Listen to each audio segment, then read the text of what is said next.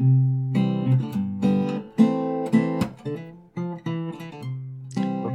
so welcome everybody to this new episode of the podcast Coffee Breakdown.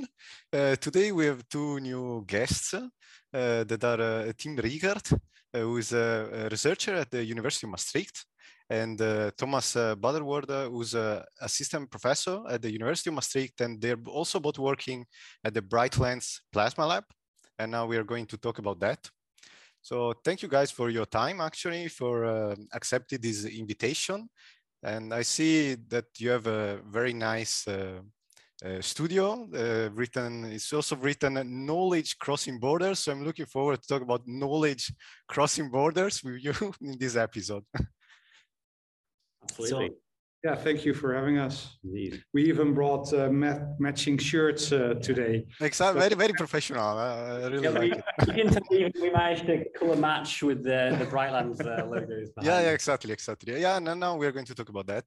So, but first, I would like, as usual, to let you introduce yourself in a few minutes, how you got interested into this topic, and maybe also what are you doing and what also you did a little bit in the past, like how did you arrive to this position? So maybe we start with Tim and then with Tom. Okay. Yeah, I have a little bit of an atypical career. While I studied physics, I started my own company as a freelance software engineer. That was a hobby that got out of hand quickly. So I became a dropout during my bachelor's. I never stopped studying, but I was spending so much time on my work that I, at some point after 4 years, I didn't study at all anymore. So then I decided, maybe I should stop paying money to the university, Eindhoven University I studied. But then I figured, it's not that much. Finish this bachelor, then at least I have a diploma. That went actually very well. And then I thought, it's kind of fun to study physics. So then I enrolled in a master nuclear fusion. But then my company all of a sudden went a lot less well than it did when I was doing my bachelor. And then at some point I was out of money, so I couldn't afford to study anymore. That's when I started to work for a startup, which was very nice. It was a lithography startup that could print PCBs with, I don't remember exactly, but there were 200 lasers inside that would... okay, still in Eindhoven? Yeah, close to Eindhoven, in Helmond. Close to Eindhoven, okay. Yeah. But if you say lithography and Eindhoven, you're almost saying ASML. Yeah. So it didn't take long before I moved to ASML to work there as a software engineer. Mm-hmm. But there I was really a software engineer. And in the beginning, when I had my own company, I was developing products, I was using physics, I was feeling like an all-round engineer. Mm-hmm. And then at ASML, it's a big company, so you need dedicated responsibilities. And I was just a software engineer. And I enjoyed that a lot, but I was missing the physics or the broader spectrum. So then I went back finishing my master's. I turned it into a physics master instead of nuclear fusion, but the overlap is very big between those masters. And then I did my master graduation at DIFR in Eindhoven. That's where we met, actually. Yeah. That's also where I met Tom. That's also where I met my current professor, Gerard van Rooij. Yeah. I did my master's there. I stuck around for a bit. And then beginning last year, so that's 21, I moved to here to help setting up this new plasma that we're going to talk a lot about. Okay, very good. Okay. Yes, and Tom? Yeah, so I am currently technically working in the circular engineering department, but I guess my background is also in plasma chemistry.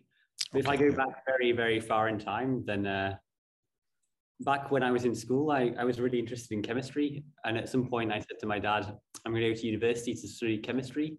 Okay. Said, don't do that. There's no money in chemistry. You'll just end up being a researcher. So don't be a little researcher. Don't be a researcher. So he said, yeah, go and study chemical engineering instead.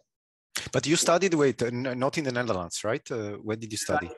I studied chemical engineering at the University of Sheffield. Sheffield, so okay.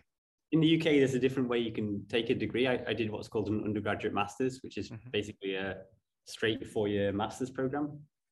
Yeah. So in the end of my master's research, towards the end of my master's project, you get some research projects, and mine was on producing ozone using microplasmas for water disinfection. So I first stumbled into the world of plasma chemistry. Yeah. And then after that, I realized that was kind of the only real point in my entire degree where I didn't feel like I was sort of ticking boxes and just, doing things because I felt like I had to, but I really enjoyed what I was doing. So then, research was the obvious natural path for me because as I said, it was the first time I really felt some passion about what I was doing. Then I decided to do a PhD, also at the University of Sheffield. Ironically, there's kind of a similar story again, where somebody said, "Hey, do you want to go and do this neat thing with lasers or whatever in Switzerland?" And I was like, "No, I'm more interested in sustainability, blah blah blah." Anyway, so I ended up doing this stuff related to CO2 utilization. And initially, I was going to be working on electrolysis. Okay. But then my supervisor said, "Yeah, we're sort of understanding there's some potential for plasmas in CO2 conversion," and then that's the trajectory that my project took. I think you started this activity and it was really pioneering, right? When you started, because there were like probably preliminary studies on the topics, first experiments and so on, besides the Russian ones that are very old, right? Yeah, so when I first started my PhD, it was I kind of read this Friedman book, Plasma Chemistry. Yeah, exactly. And I read these promises about CO2 utilization, and basically in the start of that book, he says really plasma is he actually says it's a magic wand for the modern technology industry or something like that. And he uses specifically the example of CO2 utilization. So that was kind of a hook, I guess, that brought me into this field. But yeah, so my initial work was on plasma catalysis. Okay. Putting catalysts inside these dielectric barrier discharge reactors. And that field is kind of a complicated mess. It's basically there's a really complicated interaction between plasma and catalyst, and basically my PhD became about trying to disentangle some of these complications and work out what's really going on. So that was when I sort of started working in this like plasma diagnostic type thing, and then because of that, actually one of my not bosses, but a sort of professor at the university was in contact with Gerard, and he kind of put me forward to this job and said, to differ. Yeah, exactly. And Gerard said he was looking for a chemical engineer on a project with Shell looking at methane reforming in plasma reactors. And of course, I knew a little bit about Gerard at that point because he was always the guy at conferences talking about vibrational excitation and all these things. And I read in the Friedman book, and so this hook was kind of coming back. I thought, okay, this is what I was really interested in. This chemistry driven by vibrational excitation. This is my opportunity to really get to the heart of the matter. So, and that was what took me to DIFA. And then essentially in my work in DIFA, we in terms of methane, we pretty much established, we can talk a bit about that more later, I guess. Yes, exactly. We talk about that topic just in a few minutes. Yes. You threw in your own window. Yeah. We kind of disproved ourselves essentially. And then I lost a bit of faith in the sort of vibrational excitation story and went looking for something a bit different. And then that idea, I kind of wanted to leave behind the gas conversion thing, and then this opportunity opened up in KAUST in Saudi Arabia, where I I basically realized, okay, plasma-assisted combustion, that must work, right? If I take a lighter out of my pocket, you ignite the gas with a spark. It's already a plasma, so this has to work. So then I thought, okay, this is it's an interesting new trajectory. So yeah, I spent just less than 2 years in Saudi Arabia working on laser diagnostics related to plasmas, but also some electric field assisted combustion in a group of Professor Min-Suk Shah. That was great. And then at some point during COVID, Herald contacted me and said, hey, we're looking to work in this new plasma lab. Okay. Then let's jump into that, I would say, directly. So can you tell us what is this new lab that is in Maastricht, actually close to Maastricht? There is Brightlines Plasma Lab. And I'm asking first Tom, and then so we are going to talk a lot about green chemistry, plasmas, and so on. What is the difference between this lab and the ones that you worked on at Differ or KAUST, for example? And also to Tim, I'm very interested in how's setting up a new lab, because I think it's a lot of work. It's a lot of difficult work, you know. For me, I sometimes compare it with setting up a code from scratch. Maybe I'm wrong. Maybe setting up a code is easier. It requires less money for sure. But you have to go. Compare the two with my history as a software engineer. But exactly. Okay, let's start with Tom. Maybe if you can introduce, like in a few words, what is this Brightlines? Okay, so maybe it's actually best to skip past Brightlands, actually, because Brightlands is actually it's a collaboration between, I think, the University of Maastricht and the province of Limburg, and actually there's a few different Brightlands campuses. Okay. We're on the Brightlands Chemelot campus, and within that there's this BrightSight project which we're part of. It's a little bit complicated, and it's easy to get lost in all of these bright prefixes. So yeah, in the BrightSight Plasma Lab, we're looking at basically scaling up plasma technologies to be used for the chemical industry for electrification purposes. And it's this is very interesting. So in fact, okay. First of all, I'm interested. How plasma is beneficial also in your point of view. So what are the main applications? And then this scaling up is quite interesting from research to industrial level. Yeah, so basically at some point a few years ago, Gerard was in a conversation with some people from SABIC, and they basically did a sort of back of the envelope calculation, and they determined that if they pyrolyze methane in a plasma and aim to directly produce, I think, ethylene or acetylene and then hydrogenate it back to ethylene, that they would all be very rich.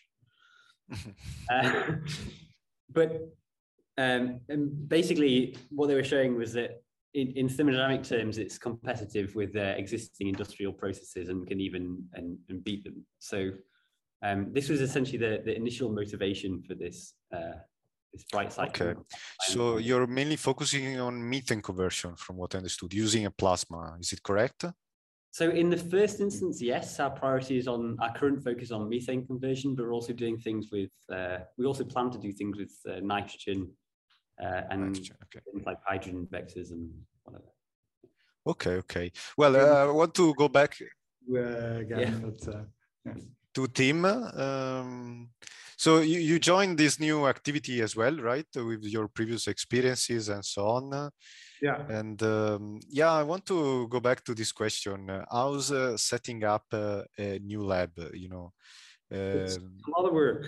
It's a lot of work, yeah. So if we need to compare it to writing code, I actually prefer to start with my own code, because then I know what's going on, and then I know nobody named a variable counterintuitively. You know exactly what's going on. With a lab, it's a lot of work. We also live in a difficult time with high delivery times of anything you like to buy. So if it's hard to buy a commercially available car and you have delivery times of half a year, then you can imagine what the delivery times are for very specific plasma specific devices. Mm-hmm. So it's a lot of planning, it's a lot of work, it's a lot of improvising. Okay. I am not a big fan of building things out of duct tape, but you might find a patch every now and then, because we need to get this lab running. Okay. With good preparation, we got the key before we had the opening of the lab. Because of all these delays, we got the key 2 weeks in advance. But because the planning was very right and we were working like an oiled engine together, we managed to make plasma within 2 weeks. Okay. So what is the status now? You have working setups where you can do actual research at the moment, right? So we have a working setup, and actually today we finalized all the paperwork that we can actually start to use methane. Mm-hmm. Until now we've been running nitrogen plasmas. These are very nice to test the setup. They are nice for demonstration.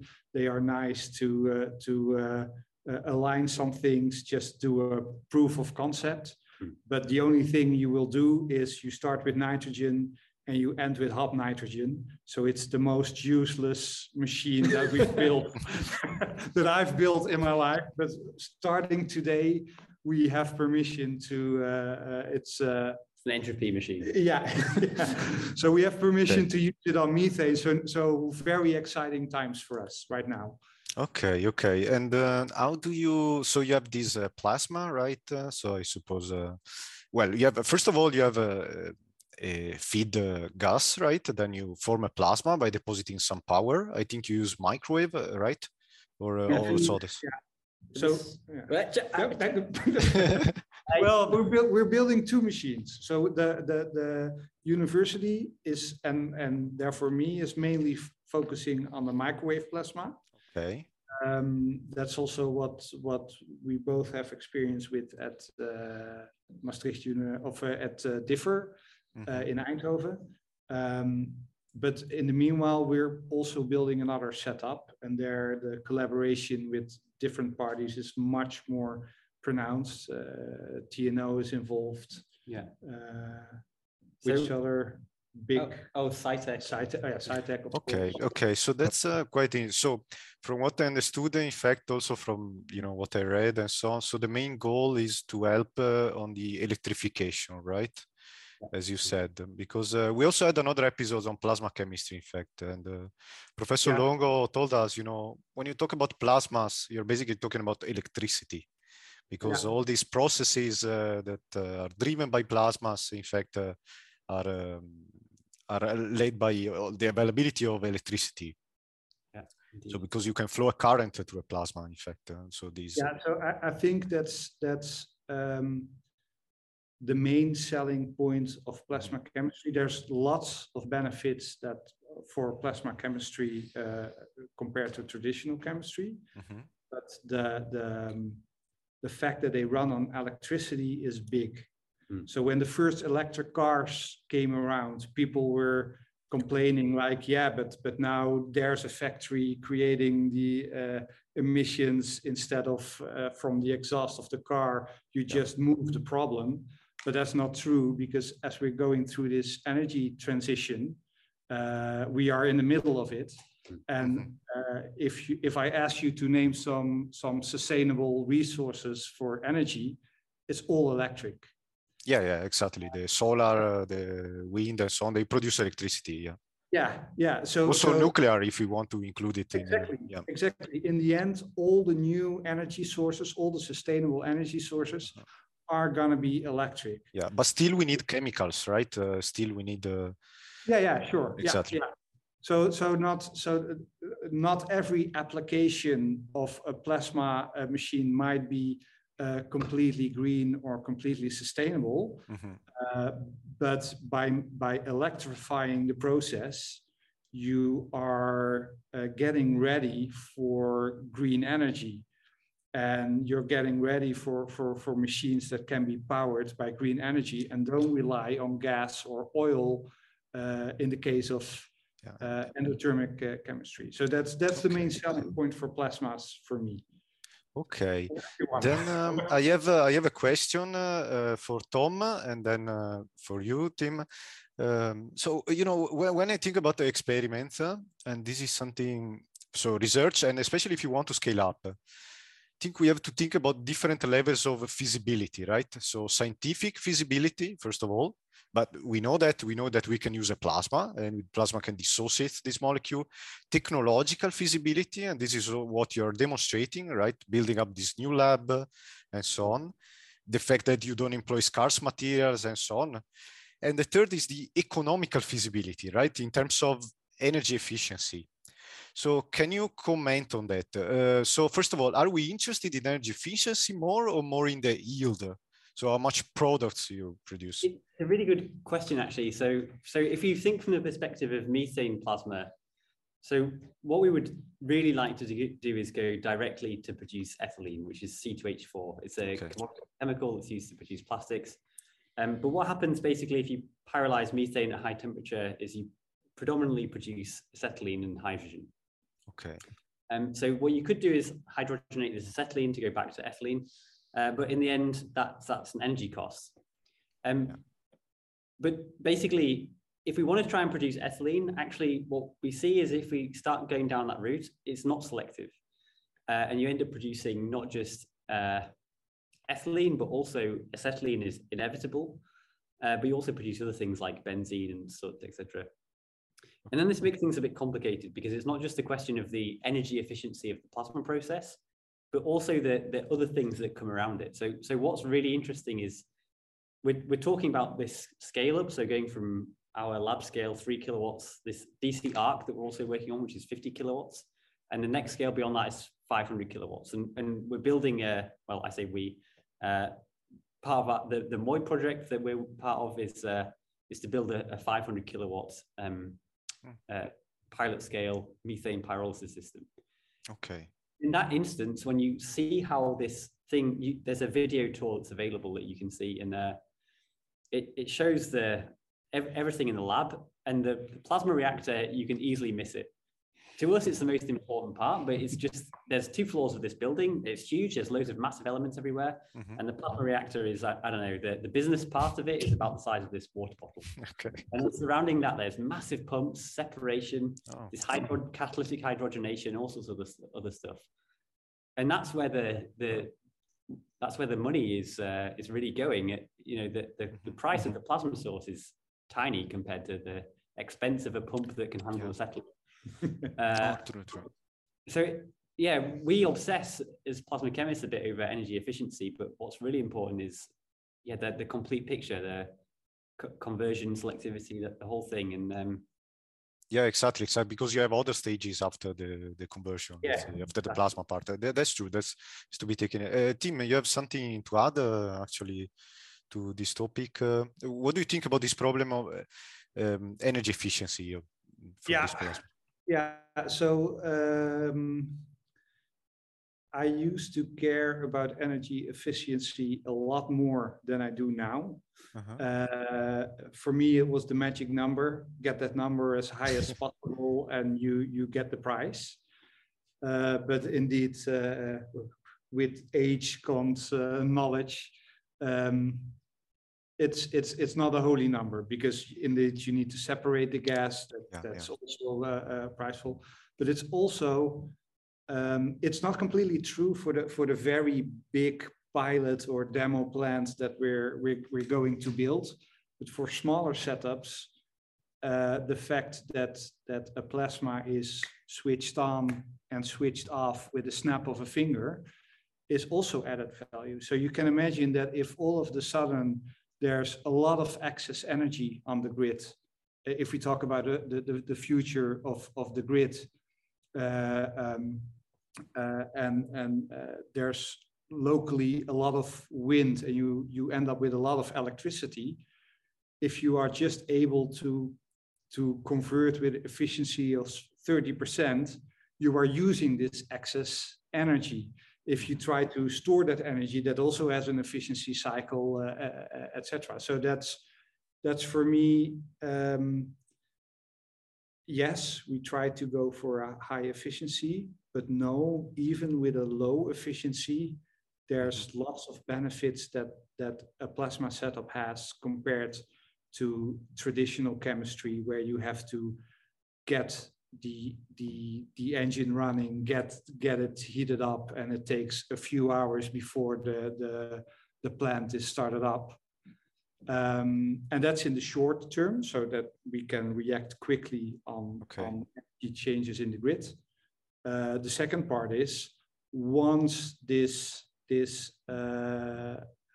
engine is running, you can do heat reintegration.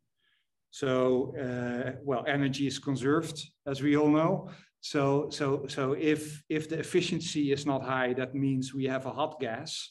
Yeah. If we can reuse that heat in the gas that we feed in, we can artificially increase the energy efficiency. Okay. So there is a larger room. I'm worried about efficiency. Okay. I'm starting to focus more on selectivity. Yeah, this is a bit of a change of perspective, because in most of the papers I've read, we care about having this efficiency higher than 50-60%, right? Yeah. But I know a lot of, not a lot, but I know examples of, for example, plasma applications where the energy efficiency is not the only things that matter. In fact, like think about these neutral beam injectors for fusion, these ICP sources that they want to produce negative ions and then to accelerate it and extract it there, and then they have to neutralize. The efficiency of this process is very low. It depends on the extracted energy, but it does not overcome 60%, right? Yeah. But their plasmas have a sort of uniqueness, because it's, in my view, it's the only option to produce this negative ion with high enough energy, with high enough concentration, right?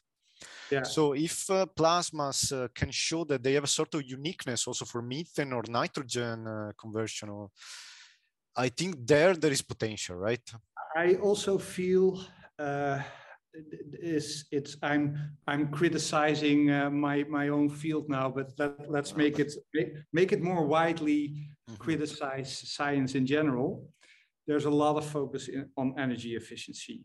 That's not only in plasma papers for microwave plasmas, where we work in, but also the Q infusion reactors. Like we reached Q 1.1, but you're ignoring all the computers, all the systems around it, all the cooling of the magnets of a fusion reactor. If you would all take that into account, then the real Q is 0.01. And the same is with research on plasma reactors. It's nice that in a lab, under very controlled conditions with very pure gas, you can get an energy efficiency of 60%. But what about the pump? What about the efficiency of your microwave? What about all the equipment that's around it to maintain a safe running reaction? I see that these microwave reactors that we work on are much more valuable in providing us information about the plasma chemistry than this whole game of who can get the highest efficiency. Of course, we should make an efficient machine, so we should not lose track of it. Yeah, because still we have to remind that electricity probably is never going to be completely free. Yes, you have excess, but you still pay for it, right? No, and it's a big win. If you like, it's still money. If you can do twice the amount of work with the same amount of money or the same amount of energy, then you do that. So I want to go back to Tom, actually. So you mentioned these problems of selectivity, right? You want to produce certain species. How do you tackle that in a research point of view, like experimentally or in terms of models and so on? The issue of selectivity. Well, this is obviously one of the big questions that we're trying to deal with. So previously, there was a lot of interest in this chemistry driven by vibrational excitation, and as I kind of alluded to earlier, just disproved that that's likely to be important in microwave plasmas. Yeah, there was a sort of, even there, I noticed during my PhD, really a change of the perspective, right? We thought the dissociation of molecules in this type of plasmas was led mainly by this mutual interaction between vibration excited. Yeah. Then together with our colleagues, we found that in fact it's actually mainly driven by other processes like high gas temperature, right? Probably the gas flow and so on. They play all a role in this, the power deposition and so on. So exactly. So that was kind of one of the sort of driving points for me to move away from that field. But now returning to it, basically the idea that we're toying with currently is the idea of essentially chemical non-equilibrium. So actually, what really happens if you let methane equilibrate at 2000 Kelvin, you reach a thermodynamic equilibrium if you cook it at that temperature, is you end up producing carbon and hydrogen. And the Huel's process, which was developed, I think, over a century ago, basically that works on pyrolyzing methane with very short residence times. So you don't allow it to reach an equilibrium. And the Huel's process goes from methane to acetylene. And it does that, the whole process takes around a millisecond. So you have these very, very short residence times. So essentially it's a chemical non-equilibrium. What we're going for now is the idea of taking that one step further and trying to get sub-millisecond residence time, so down to 100 microseconds. And the hypothesis is that if you can do that, then you can potentially produce ethylene. It's essentially one step before acetylene production. So you have this basically methane dissociation. You produce CH2 radicals, they couple together, and you sequentially dehydrogenate them. So it's basically interrupting that pathway at ethylene. So that's the current idea to tackle this selectivity issue. But yeah, inevitably it's not going to be perfectly selective, and there's definitely going to be many challenges in trying to realize that. Okay, and Tim, which diagnostics are you operating to measure all these different species, or what is going on in the plasma? That's actually more a question for Tom, because he's our okay. expert. So maybe you can.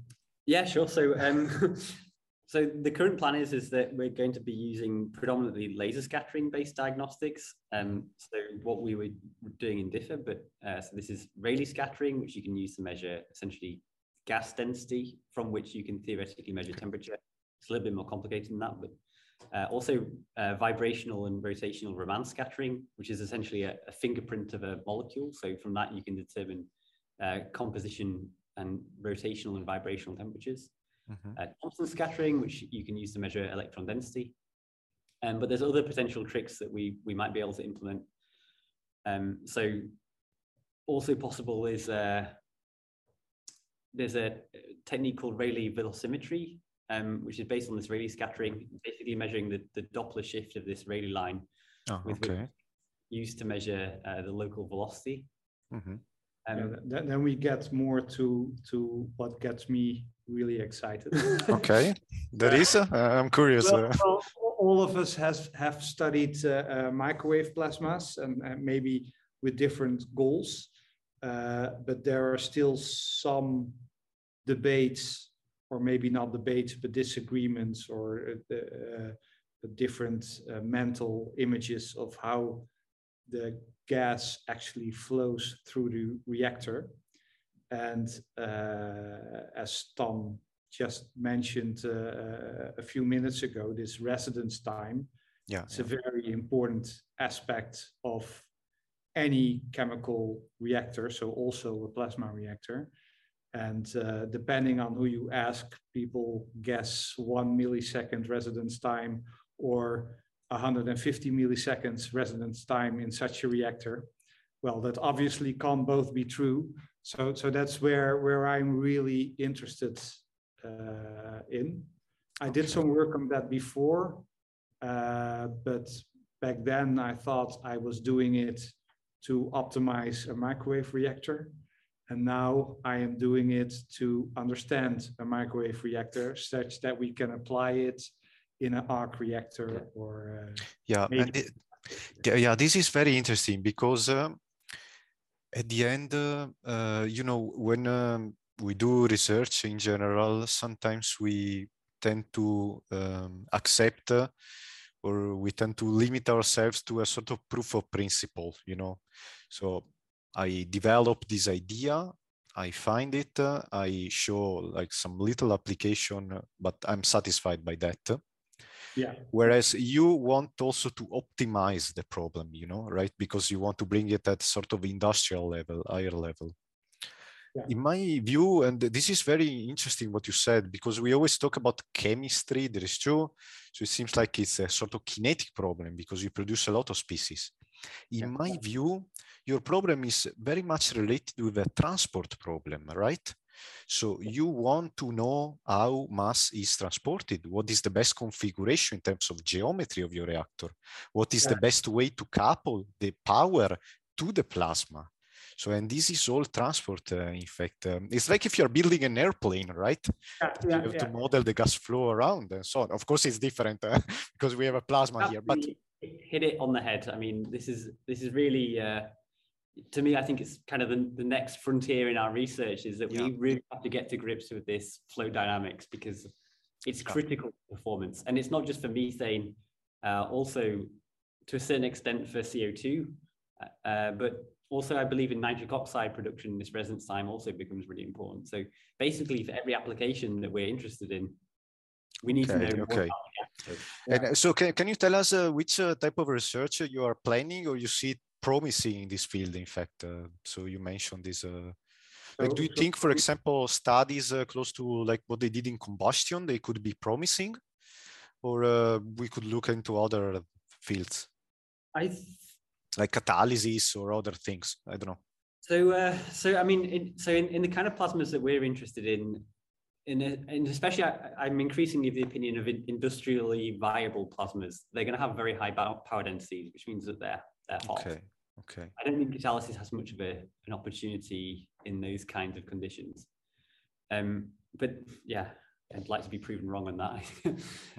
But yeah, I think we can learn a lot from the combustion community. So when I was in this university in Saudi Arabia, KAUST, I was working in the Combustion Research Center. And they have so many tricks for measuring all sorts of parameters with lasers that give you valuable insight.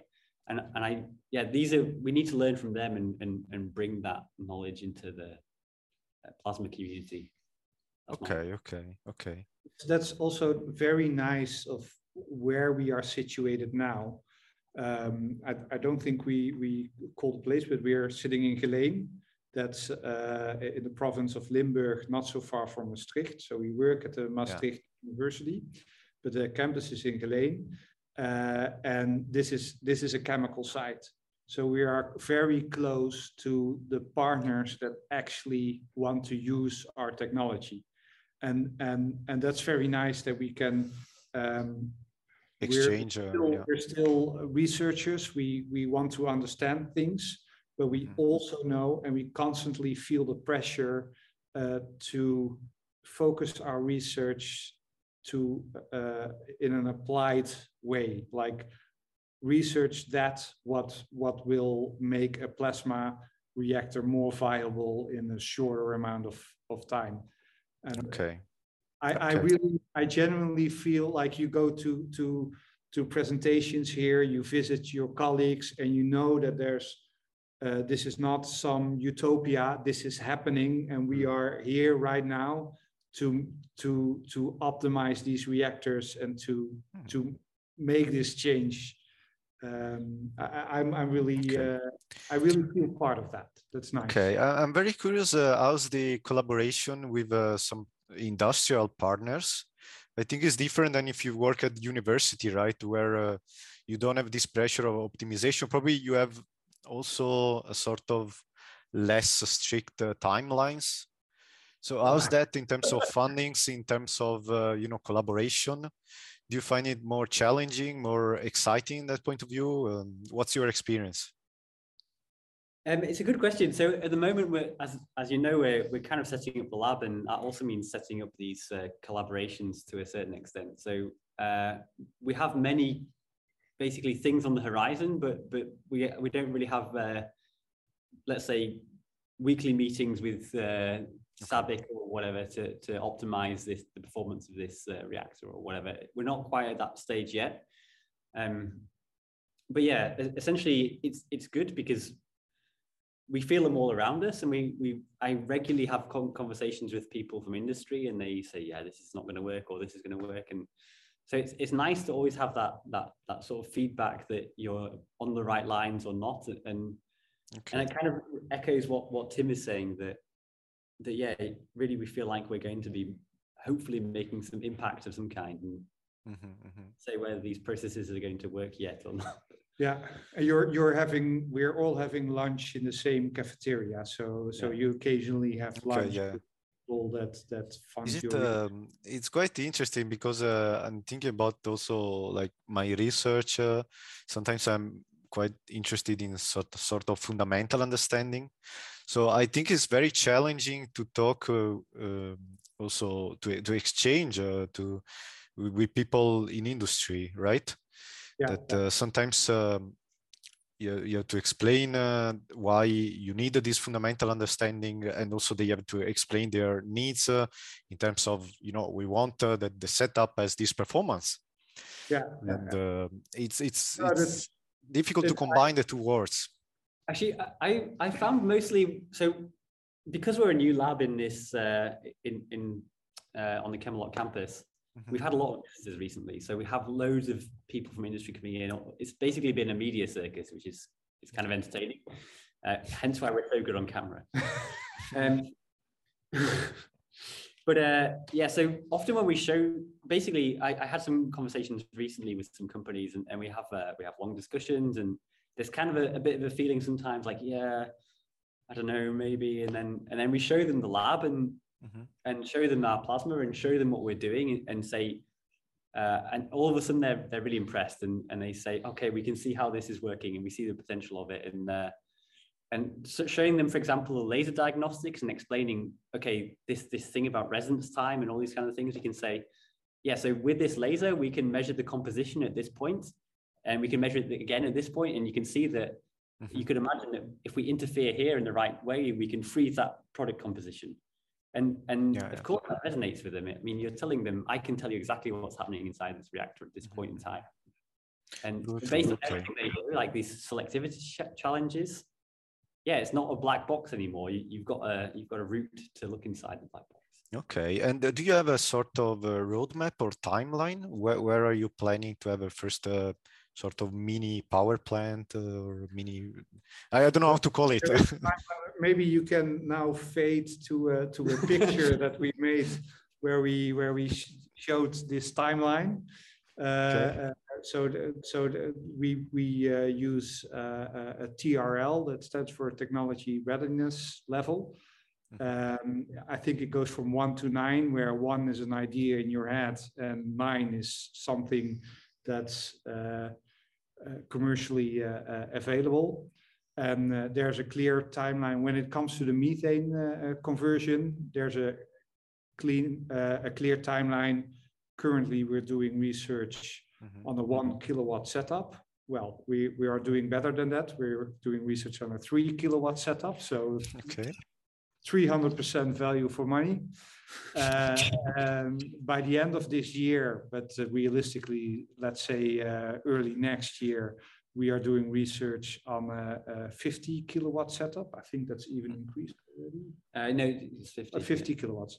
Oh, it went from 30 to 50, I think. But anyway, in a few years, we will have our first demo plant.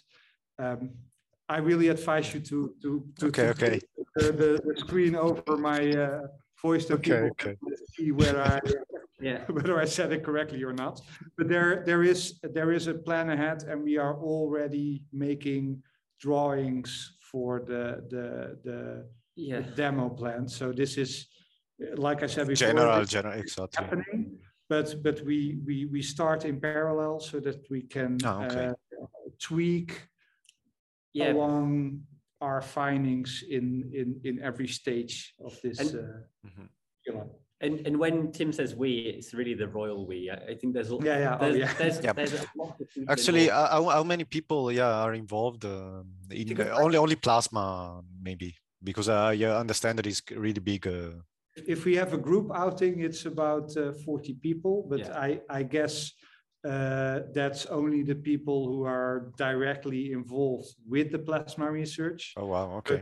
So that means there will be 100 more in the background. Yeah, there's people doing process design, life cycle assessment, all these kind of things. So simulations, there's loads of chemical engineers involved. It's I mean, if you're talking about scaling up, then you need that, right? So Exactly. I mean, yeah. When we talk about we are doing the drawings for the pilot scale, that's excluding me. Somebody that I don't know the name of is doing a 500 kilowatt design. Actually, it's probably very. And there's basically loads of people involved, and true. Is what we said before, right? Is this interaction between people with different backgrounds. So you need engineers, you need physicists, chemists, and so on. So that's very important. Okay. Regarding the interaction with people, I'm really curious what you think about this kind of activities to like a sort of outreach activities or popularization activities. What do you think? So do you also involve the students for like internship or thesis projects in your lab? And yeah. So we would, I mean, if any students are interested, of course, we'd happily try and welcome that and make it happen.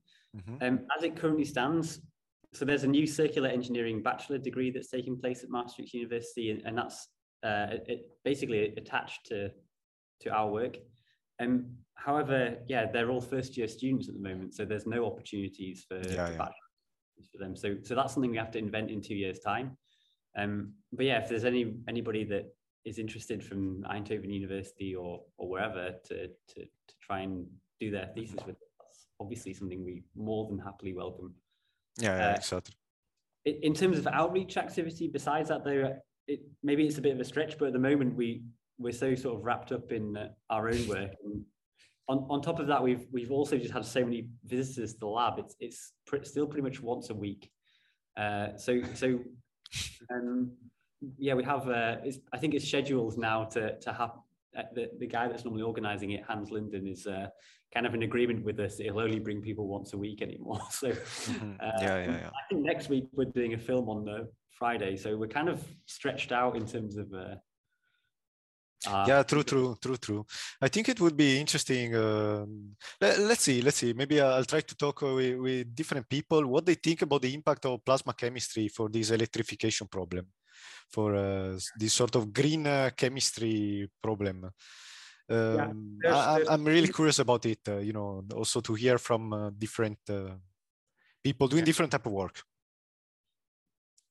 So in this respect, I think we could define a sort of definition of the impact of plasma chemistry in this field. I think that would be interesting.